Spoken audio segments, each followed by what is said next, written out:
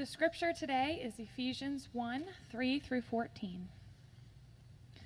Blessed be the God and Father of our Lord Jesus Christ, who has blessed us in Christ with every spiritual blessing in the heavenly places, even as he chose us in him before the foundation of the world, that we should be holy and blameless before him.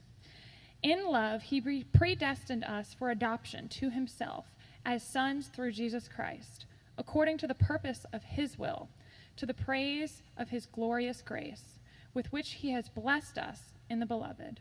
In him we have redemption through his blood, the forgiveness of our trespasses, according to the riches of his grace, which he lavished upon us in all wisdom and insight, making known to us the mystery of his will, according to his purpose, which he set forth in Christ as a plan for the fullness of time, to unite all things in him, things in heaven and things on earth. In him we've obtained an inheritance, having been predestined according to the purpose of him who works all things according to the counsel of his will, so that we who were the first to hope in Christ might be to the praise of his glory. In him you also, when you heard the word of truth, the gospel of your salvation, and believed in him, were sealed with the promise of Holy Spirit, who is the guarantee of our inheritance until we acquire possession of it to the praise of his glory. You may be seated. Amen. All right, so here we go into Ephesians. We were here last week briefly when we were out at the park. We just kind of did a quick summary and overview of Ephesians and who this letter is to. So this is kind of our first time jumping actually into the text. And so we're going to be in Ephesians, I believe, through June, all the way from here through June. I think maybe our last week is the first week of July. And so this will be our course of study for the next several weeks. It'll be our course of study in city groups as we gather together. We posted a blog this week that had some links in there to a book that might be helpful to grab because our city group leaders are going to be using it to journey through the book of Ephesians. It's called Ephesians for You.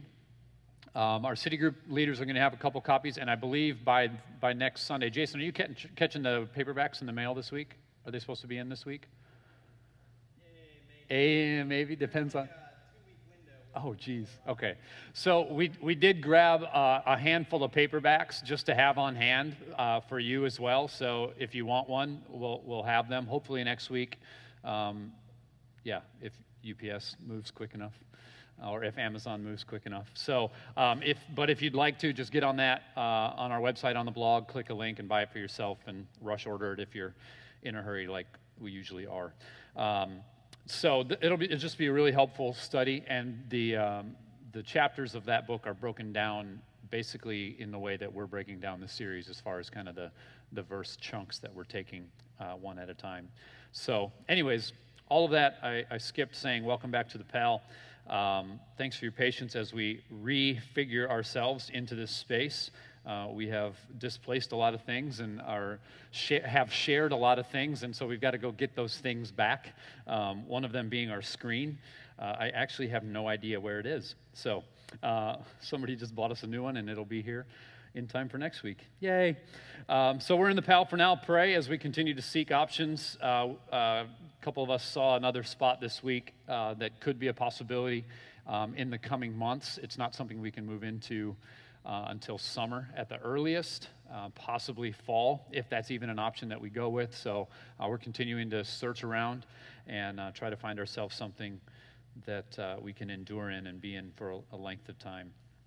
So let's dig in. Ephesians chapter 1. I'm going to read these verses again. These are some of the most glorious, weighty, and thick words in all of the New Testament. And so it is quite a first plunge into Ephesians. So let's read it again, and then let's beg Jesus and the Holy Spirit to help us understand all of this. Here we go. Ephesians 1:3. Blessed be the God and Father of our Lord Jesus Christ, who has blessed us in Christ with every spiritual blessing in the heavenly places, even as he chose us in him before the foundation of the world, that we should be holy and blameless before him.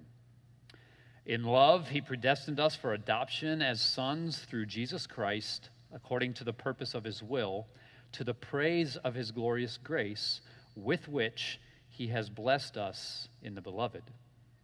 In him we have redemption through his blood, the forgiveness of our trespasses, according to the riches of his grace, which he lavished upon us in all wisdom and insight, making known to us the mystery of his will, according to his purpose, which he set forth in Christ as a plan for the fullness of time, to unite all things in him, things in heaven and things on earth.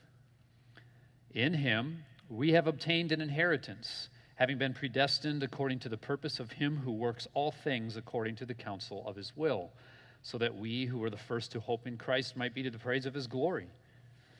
In him you also, when you heard the word of truth, the gospel of your salvation, and believed in him, were sealed with the promised Holy Spirit, who is the guarantee of our inheritance until we acquire possession of it, to the praise of his glory. Let's pray. Our Father in heaven, we humble ourselves this morning, and we admit and confess that you are higher than us, that you are smarter than us, that you are more powerful than us, that you are limitless and we are limited, that you are eternal and we are temporary, that you are all-powerful, and that, God, we struggle to get up in the morning. There is nothing, absolutely nothing, that is too difficult for you. Jesus confessed and proclaimed the truth of God to his disciples, that nothing is impossible to God. Lord, that is at times for us unfathomable, because so much is impossible for us. And this morning we come to a glorious, though weighty passage, a significant moment in seeing and understanding redemptive history that you inspired Paul the Apostle to write for the church in Ephesus and the churches in Asia and for this church today. And I pray, God, that our hearts and our minds would be opened by your Holy Spirit to hear, and that, God, we would just be overwhelmed by the beauty and majesty and glory of a God who has loved us before time began. And that we would see what that means both for us and for you. God, it is tremendous and glorious, though it is tough. And so we pray that you would have your way and that you would open the mouth of this short-sighted fool and help me to speak your truth and set away from my mouth anything that is not your truth. I pray this in Christ's name. Amen. Amen. So Ephesians, as we talked about last week, is a letter to a church that Paul was involved in starting. And we saw in Acts 18 and 19 a little bit last week that the gospel coming to Ephesians caused stirring amongst the people, both those who had kind of a religious background and understanding and those who were irreligious or were of opposite religion. They were Greeks and Romans in their thoughts of deity. And so we know that Paul in that place in Ephesians was dealing with both Jew and Gentile, right? Which at that moment in history was like saying the most opposite things that you could say, right? It's like saying whale and tiger. I mean, like completely opposite. Everything about them is different. They're just so utterly in different worlds that the declaration that Ephesians brings is that God has done such a work in history to bring these two utter opposites together as one in unity under Jesus Christ. That's what Ephesians and the theology of Paul in Ephesians is all about, and it's stated very clearly in verse 10 and also in verse 4, and we'll see it in other places, that everything is brought together into unity in Christ Jesus. And that the work to do that is not my work, it's not your work, it's not the work of the Jew, and it's not the work of the Gentile. It's not the work of any kingdom in any place or any person from any tribe. It is the work of God and God alone to the praise of his glorious grace. We saw a couple weeks ago in Revelation 5 when there was a scroll in the arms or in the hands of he who sat upon the throne. And an angel cried out, "Worthy is the Lamb to open the scroll." It's very much a similar declaration in Ephesians, that it is Christ and Christ alone who can bring all things in all history together under himself. That is the power and the glory of Christ and his work. And so really, there's a section towards the end of our passage here where Paul talks about we and you. Okay, it's in verse 12 and in verse 13. And there's a we and a you that I just talked about, the whale and the tiger, the Jew and the Gentile, that Paul is trying to help the Ephesians understand here at the beginning, that both of those things, both of those polar opposites, those peoples, those groups, have been brought together by the work of Jesus. And so it's helpful for us to understand a little bit of the story of the we before we talk about the you, so that we can know fully what it is that Paul's kind of talking about here. And so the we is the Jew, and the we often begins with Abraham and his story, because after all, most of the Jews would call themselves children of Abraham. Right? That was a marker of who these people were. They sometimes prided themselves on that reality that we were called. We saw Jesus was kind of confronted by some of these people, and Jesus was like, "You are sons of Satan." And they're like, "Wait a minute, what? We are kids of Abraham, yo." Like they would pride themselves on that. They would park themselves in that lane, and they would say, "We are Jews. We belong to this nation of people that God has made." And so the question then for us is, well, how did God make that nation?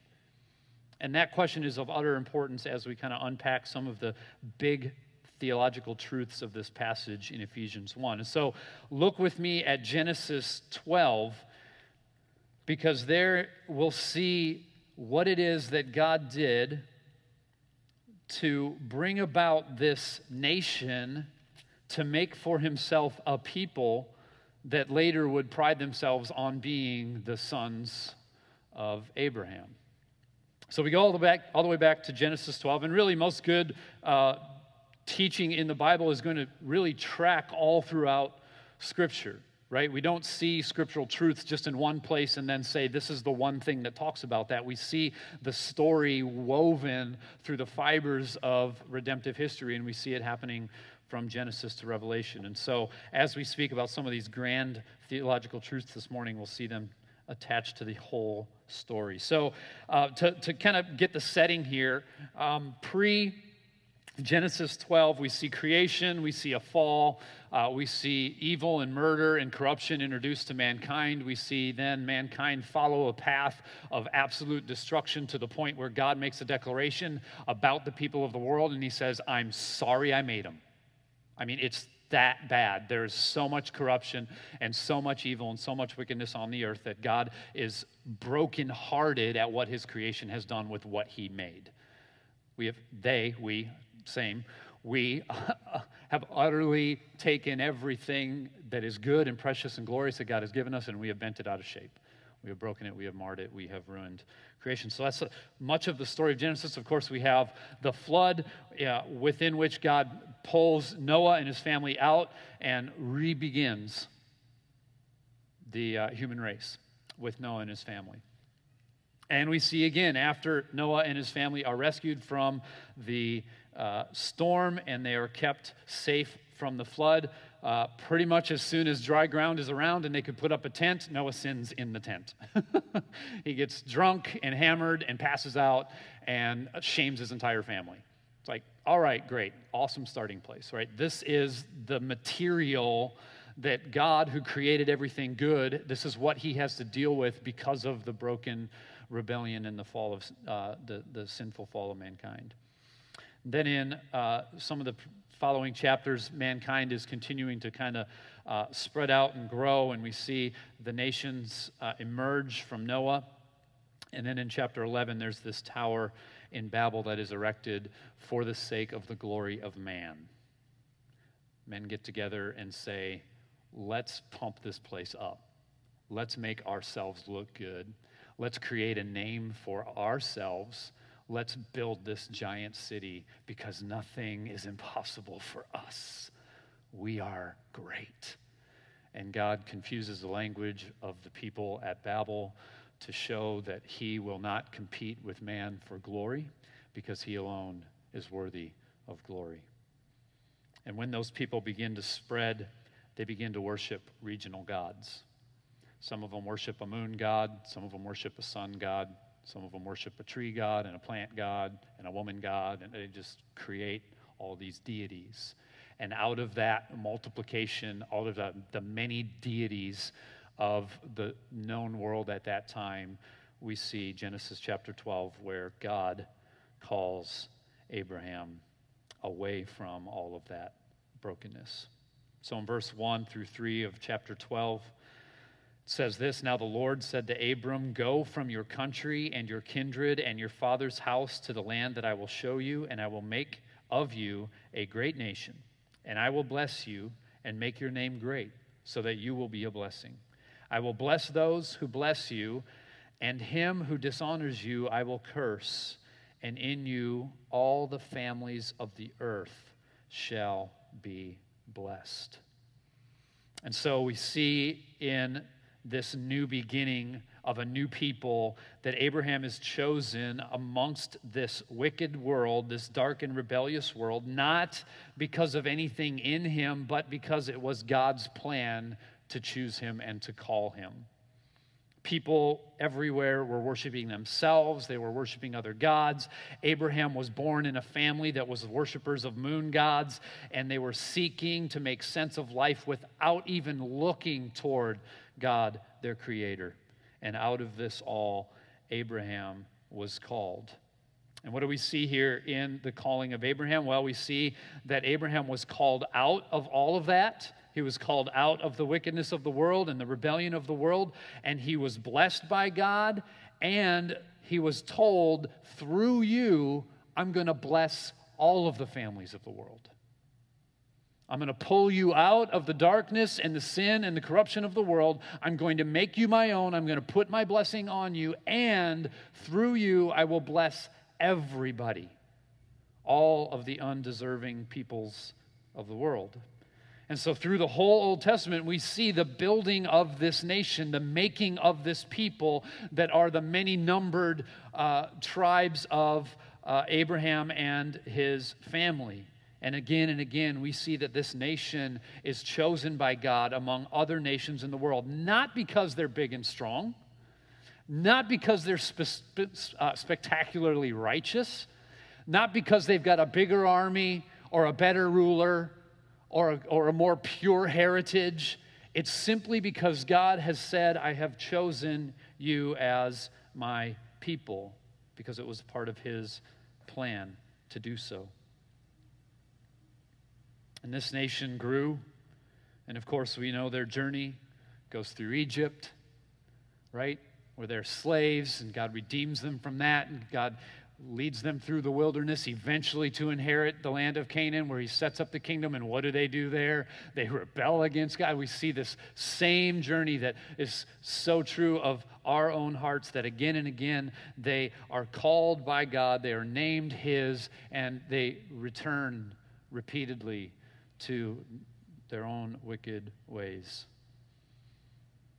And we see God preserve this nation, like we talked about in the book of Daniel recently in our series. They went to Babylon, and God held them there. And through that journey into Babylon, he purified them, and he called them back to Jerusalem. And God's fame continued to spread through the world because of these people. And of course, ultimately, this nation was the conduit through which God's blessing would come to the world. And the way that blessing would come to the world is through Jesus Christ. Because Jesus Christ was the son of David, was of the seed of Abraham, was connected to this lineage, this nation, this people. And he was the way that God was going to bring blessing to all peoples, all the families, to fulfill that promise that God made to Abraham in Genesis chapter 12, verse 3. And so Paul opens this letter to the Ephesians with this amazing poem of praise to God, which, by the way, this is like one big long sentence in Greek. Paul is so excited, he forgets to use periods. Like, he's just like, oh my God, God is glorious. He's doing all these amazing. I was just like, talk about run-on sentences. I mean, I think I'm bad sometimes, but Paul's just like full of praise, and his heart is erupting in honor and glory to God because of the work that has happened. And he's proclaiming that there is the working out of an amazing plan through Jesus Christ to bless all of the kinds of the people in the world. We've used that phrase again and again, intentionally and on purpose, that God has chosen out of all of the kinds of the people to make for himself a people named with the name of Jesus. And in this letter, as Paul opens it, we discover that it was God's will to choose people, and that choice of God didn't just go back to the time of Abraham. It didn't just go back to post-Babel where the world was a mess and God said, I'm going to call Abraham out, choose him amongst all the people and call him mine and bless him and make a nation out of him. God's choosing, Paul says, goes back further than Genesis 12. Right? And our natural conclusion is like, okay, well then Genesis 1.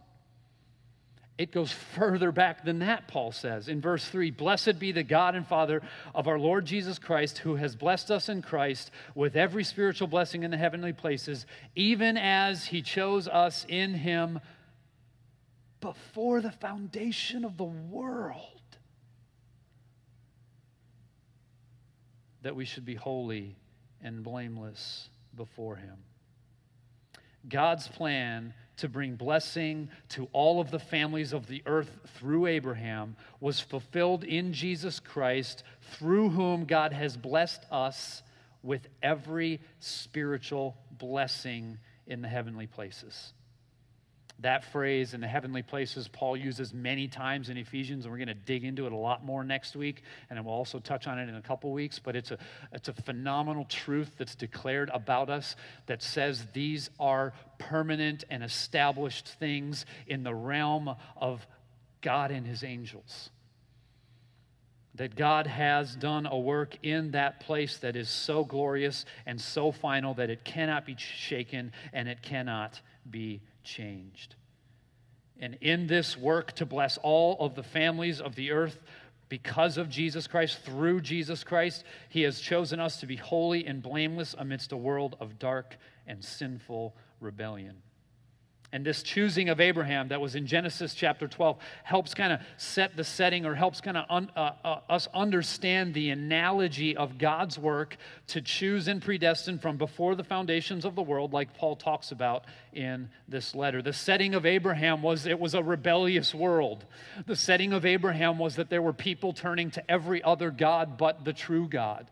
The setting of Abraham was the people worshiping themselves and their own greatness and the wisdom of man and the ingenuity of man and the pride of man. That's where their boast was. In the midst of that dark and sinful world, Abraham was called by God, and so it is with his calling of us. We're in a dark world. That's what Romans 5:12 says, that it is sinful and broken. John 3:19 tells us that we love darkness, not the light. Isaiah 1, the prophet unfolds the truth that there are a rebellious and wicked people strewn throughout the earth, that no one is calling on God, that Romans 3:11 says no one seeks after God. And Psalm 10:4 repeats the same refrain, that no one is humble and dependent on their Creator. Isaiah 53:6, like we read a couple weeks ago, we like sheep have gone astray.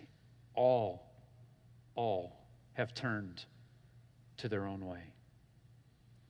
In pride, every human being from all times and every nation, every family and every tribe, we have been born in iniquity, and we decide by our own will to live our lives out ignoring God. This is the setting of the man's decision to rebel against God. We ignore him, we dismiss his existence, we follow our own way, we choose for ourselves rather than listen to our Creator who tells us the way that we ought to live. This is the setting from which we see the declarations of God's work to make a people for himself. This was the state of the world. In Ephesians 1:5, back up 2 words in front of the beginning of verse 5, says this: in love, he predestined us for adoption as sons through Jesus Christ, according to the purpose of his will. God chose.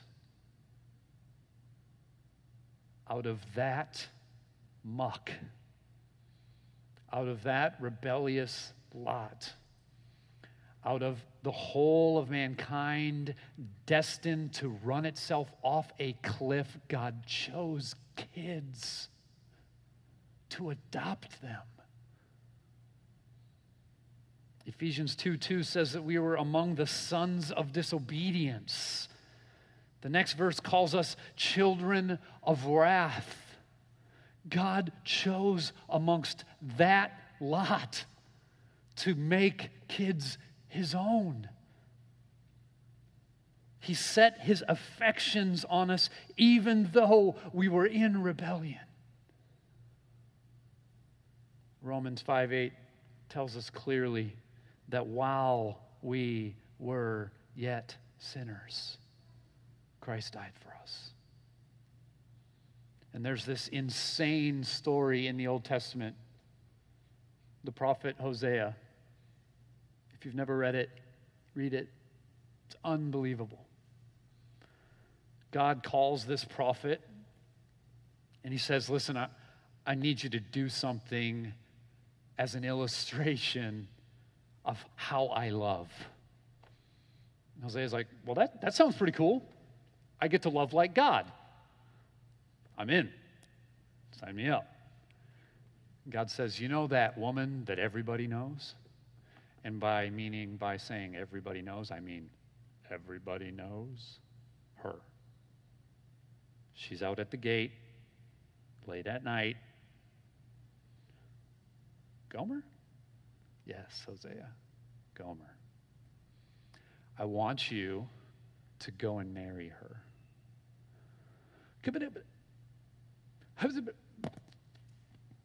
He lost his microphone on it. Okay, Gomer, the prostitute. That Gomer. Yes, Hosea. I want you to love like me, and that means go and make her your wife. Oh, but she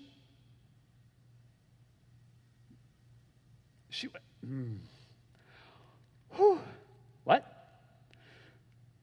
Go love her. Go call her yours. Go take her home and start a life with her. She who has been with however many different men. Okay, I'll go do this. I'll go marry Gomer, and we'll be a happy family. So he does. He marries her. And what does Gomer do? Gomer does what prostitutes do. She goes back out. And Hosea's like, well, I mean, I kind of did it. And God says, go get her. Go back and get her. But she, whoa. And again, God teaches in all of Scripture the lesson of what it looks like for us to be loved by this great love. That we are broken, destitute people. We are unlovable, and yet God sets his great love on us. Now, we've got to be honest, this word, predestination, it's a big one, right? And it's tough, and we're not just going to plow through these things and say, deal with it, here we go, you know? We got to wrestle with this because it's big, right? I mean, we've got some resistance in us to this concept. I mean, we might be okay with the thought that God makes kingdoms rise and fall. Well, yeah. I mean, he needs to be in charge of kingdoms. Yeah, I mean, God has to. Otherwise, everything would be chaotic. So obviously, God makes kingdoms rise and fall. And, you know, we might be fine with God ruling the seasons or having control of the weather. You know, that might be a little tough when, like, the tornado hits that town and not that town. It's a little tough, but we're still like, all right, I get it. Somebody's got to control the weather. Otherwise, you know, it'll all be bad. And we might not even mind the fact that God hardened the heart of Pharaoh, because that dude was a jerk, right? Or even Judas, right? That there was God's involvement in that whole thing to bring about his plan. Like, all right, well, I mean, he was an idiot. So obviously God had to kind of do something with him to make stuff happen. But we struggle and often balk against the idea that God chooses those whom he saves. I've got 4 ideas for some of our resistance, some of the reasons we might resist this idea. Number 1 is that we often view ourselves as autonomous, right?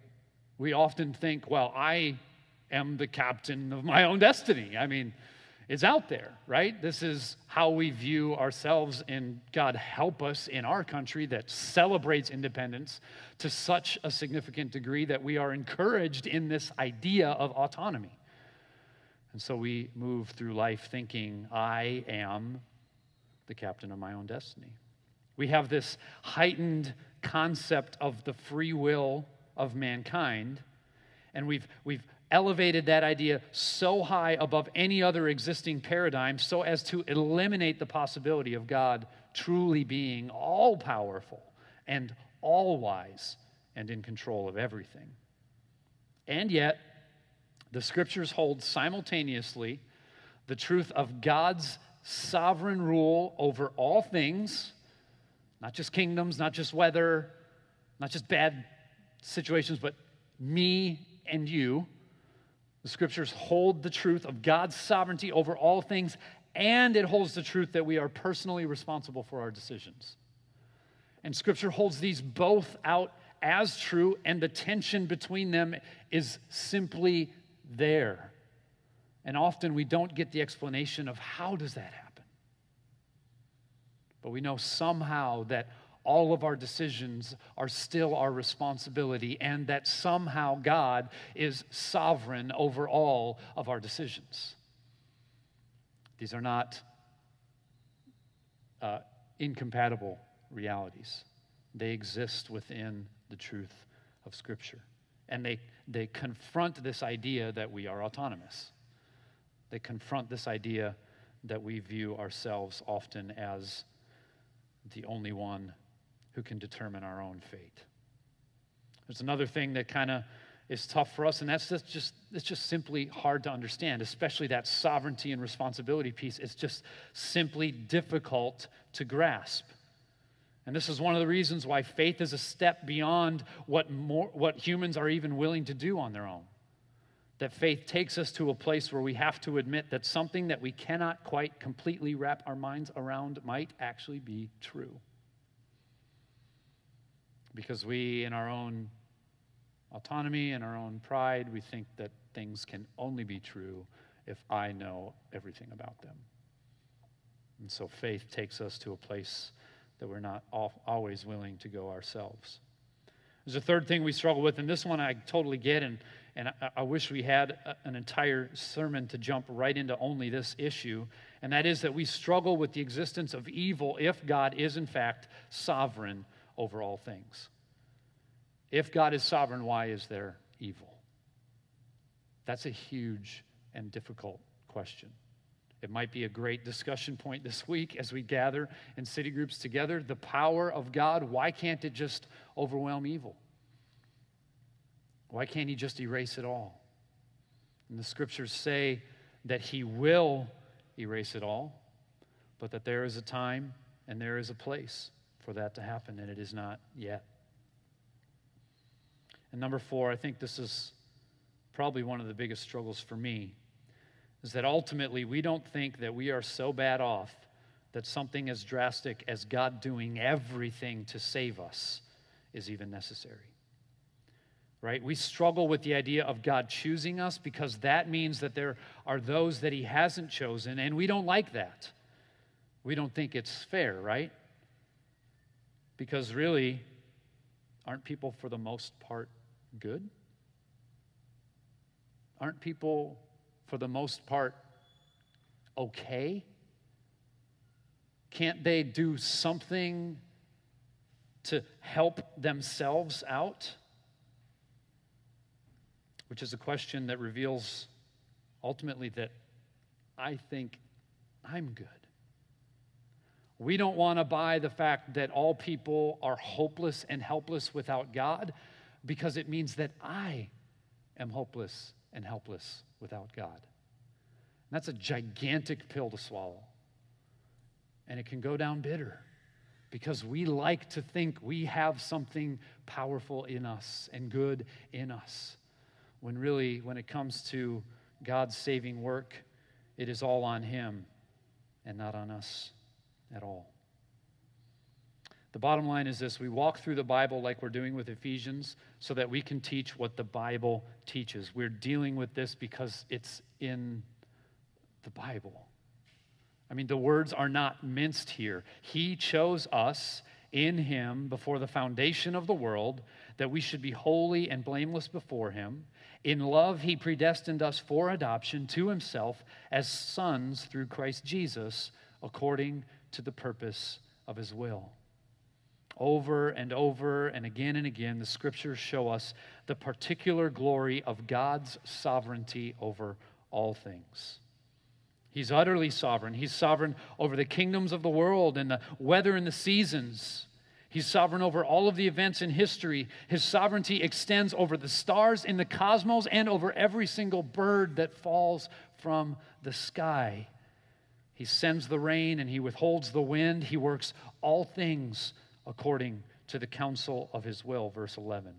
And he is sovereign over every single one of the hearts of all mankind. Bottom line, this is God we're talking about, right? This is no mere man, right? This is not some short-term ruler who's in charge for a little bit. This isn't a created being with some kind of added superpowers thrown in. God is not the product of the minds of men. This is the eternal, self-sufficient, holy, unlimited, timeless, and all-powerful, glorious God. There has never been anything like him, nor will there ever be anything that compares to him. He is singular, independent, unique, and perfect. We don't quite have what it takes to fully grasp the grandeur of God because we've got nothing in our world like him. And so for us to declare his sovereignty is for us to say there is something beyond compare. And yet, as Paul says, God decided to look down on the world that he created, the world which flipped him the proverbial middle finger, and he said, I will love you, and I have chosen to adopt you from amidst and among the darkness of the world. And verse 6 says that he did this to the praise of his glorious grace. Don Carson articulates it well, saying that God says of us, I have set my affection on you from before the foundation of the universe. Not because you are wiser or better or stronger than others, but because in grace I chose to love you. You are mine, and you will be transformed. Nothing in all creation can separate you from my love given through Jesus Christ.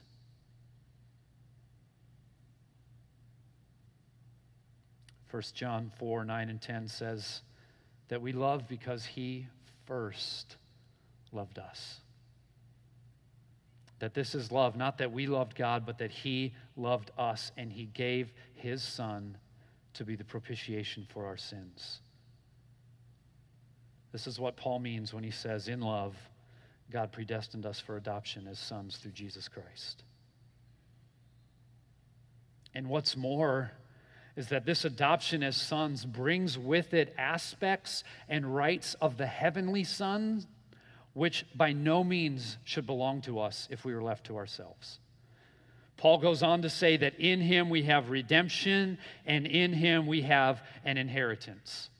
He says, in him we have redemption in verse 7, and in verse 11 it says, in him we have obtained an inheritance. And this in him phrase is one of Paul's favorite phrases in Ephesians. In him or through him or in Christ or in the Lord Jesus Christ, this concept for Paul is it's the banner under which all of this flies. He says this in just our passage alone in verse 3, 9, 6, 4, 7, 11, and 13. It's how many times he says in him or through him or in Christ. Again and again, Paul declares that these things are true because they are true for Jesus, and since he came for us, they are now true for us. Let's look at the redemption aspect first, and then we'll look at the inheritance before we wrap up. Ephesians 1:7, in him we have redemption through his blood, the forgiveness of our trespasses according to the riches of his grace, which he lavished upon us in all wisdom and insight, making known to us the mystery of his will according to his purpose, which he set forth in Christ, as a plan for the fullness of time to unite all things in him, things in heaven and things on earth.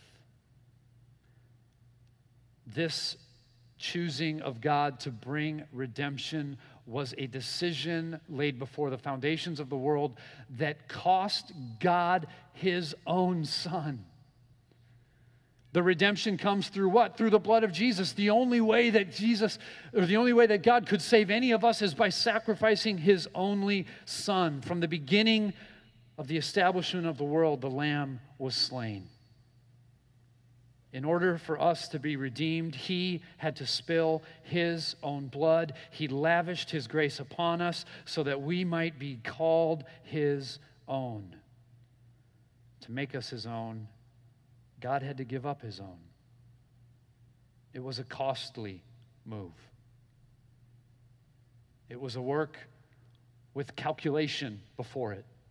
If they will be washed clean, they must be washed clean by the blood of my pure and perfect Son. And so the work of God to make a people for himself is a work that required sacrifice. Show me any other God who did that. In order to bring us into his family, he had to lower himself so low that he became killable. That human beings were able to touch him and reject him and betray him and torture him and hang him and murder him. That's the extent to which God went in order to bring the redemption of our lives. And in Ephesians 1:11, Paul proclaims this glorious truth about what it is that we've been given in Jesus Christ. Verse 11, in him we have obtained an inheritance, having been predestined according to the purpose of him who works all things according to the counsel of his will, so that we who were the first to hope in Christ might be to the praise of his glory. In him you also, when you heard the word of truth, the gospel of your salvation, and believed in him, were sealed with the promised Holy Spirit, who is the guarantee of our inheritance until we acquire possession of it, to the praise of his glory. In case we missed it before, Paul says the exact same thing again. He did this work. He chose us. He predestined us for this glory. And then he shows the picture of what he had to do in the two different peoples that were separated because of his work in history past. He brought those two peoples together. It says that we, who were the first to hope in Christ, might be the praise of his glory. That was the Jew. That was the one who was the child of Abraham.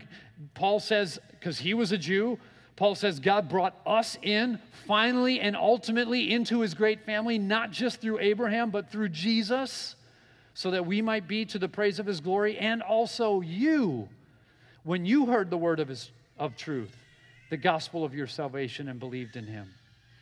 He says, you too, who previously were not a part of this family, you too, who previously were not called the sons and the daughters of God, now are being called the sons and the daughters of God. That unity has come because of Jesus and his work alone, that he has called both Jew and Gentile his adopted daughters and sons to the praise of his own glory. And in this we have obtained an inheritance. Paul spoke in verse 3 of spiritual blessings in Christ, and he repeats the same refrain with a different word here, that inheritance that is ours. That there is a greater glory waiting for us. And that it's not ours because we are strong enough. It's not ours because we are good enough. It's not ours because we were worthy enough. It's ours because God, in eternity past, set his affections on us. There's a reason the word adoption is used by Paul. Right? Because let's look at parents and kids, right? If you're a parent, you have a son, and you come to that son, and you're like, listen, boy, I'm working hard, making some money, trying to put some of it away. And here's what I need you to do. I need you to never sass-mouth your mom. I need you to get A's in every class. I don't care if you're more prone to English. Nonsense. You got to get math grades A2. You got to ace it all, right? I need you to be a stellar athlete and an amazing musician, all right? I need you to just totally kill it, right? Never be arrested, never break the law, never break curfew. Don't you ever dare wake up late. You better be on time to everything. If you do all this, then some of that money that I'm setting aside for you, I'll help you go to college. And when I die, I'll leave some of it to you. But if you mess up on any of these rules, I'm going to change my will, child. And I'm going to give all the money to your sister. All right? So you better do good. When you're perfect, you'll get my inheritance. Right? What a wicked father. What a complex the son will have. What an utterly anxious, burdened child that kind of parenting would leave. And even worse, if you're an adoptive parent, if you're going to walk into the adoption process and come to, maybe a few possible children to adopt, and you walk into the room and there's a couple kids, and you pull out a big whiteboard, and right in the front of all of them, you're full on grading these kids. You're like, all right, you're Bobby. Yeah, you're kind of ugly. You're a little short. What's your name? Susie. Okay, I don't know. I only like this color kid, and you're that color. Well, we'll see. What's your name? Alan. Okay, well, I don't know about you. Okay, and it's like, well, I'll pick one of you, but I'm only going to love you if as soon as you get into our home, you attach to your mother immediately. All right? So none of this stressful stuff. We're not going to go for that in our house. Perfect obedience, no crying. You'll tell us when you're hungry and not scream on the floor. You'll just use your words every time, right? And when it comes to school, same thing I told the other kid, grade A, all the time. If you do these things, dear child, I will love you. I'll truly call you my son. I'll introduce you in public as my child. If. And I've got this money set aside that when I die, it'll be yours as long as you perform. As long as you're boast-worthy. As long as you give me all the positive Facebook posts and none of the negatives, then I'll call you mine. You have an inheritance set before you in eternity future because of God's decision in eternity past to love you before you were lovable. And I know myself, I'm still not lovable. I know some of you are. Right? God's work to save you has nothing to do with you and your performance.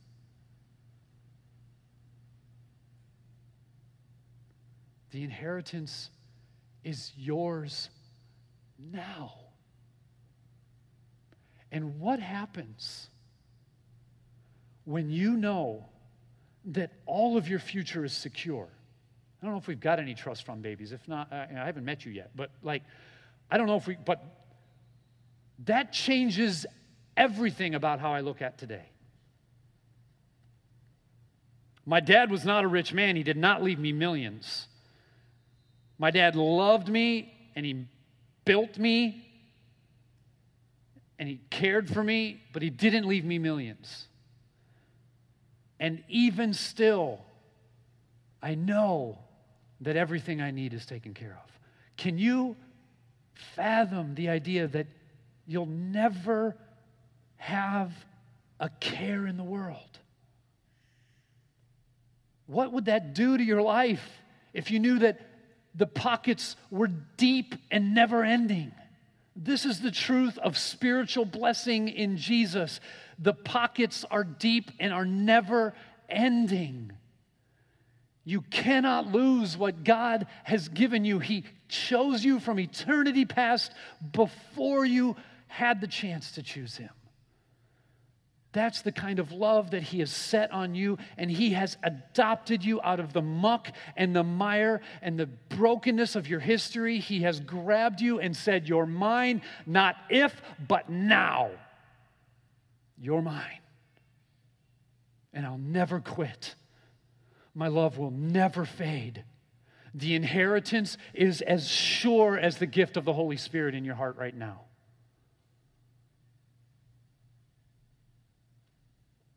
To the praise of His glorious grace. He has blessed us in Christ with every spiritual blessing. The end of that is peace and rest for our weary souls. Let's pray. Our Father in heaven, we hallow your name this morning as glorious and praiseworthy, as great and powerful and eternal, as all-knowing and all-wise. And in love, you have set your affection on us. You have made us children when we were enemies. You have called us your heirs when we were on the gutters in the streets and fatherless and alone. You have rescued us out of the wreckage of sin. You have set us in high places in Christ with an inheritance that will not fade. It is not expiring, and it is unconditional. God, we know not of unconditional love in this world, but you have given it to us. And it is so sweet to know that the love of God is ours because of the work of Jesus Christ and the plan of God the Father for from eternity past. God, would you comfort our hearts? Would you press in on some of our struggles and doubts? And God, would you work your will in us to build a confidence in the work of God, not in ourselves, not in our duties, but in the finished work of Jesus Christ for us. In him we have redemption, the forgiveness of sins. And in him we have obtained an inheritance. We rejoice in this and we thank you, Father. In Christ's name, amen.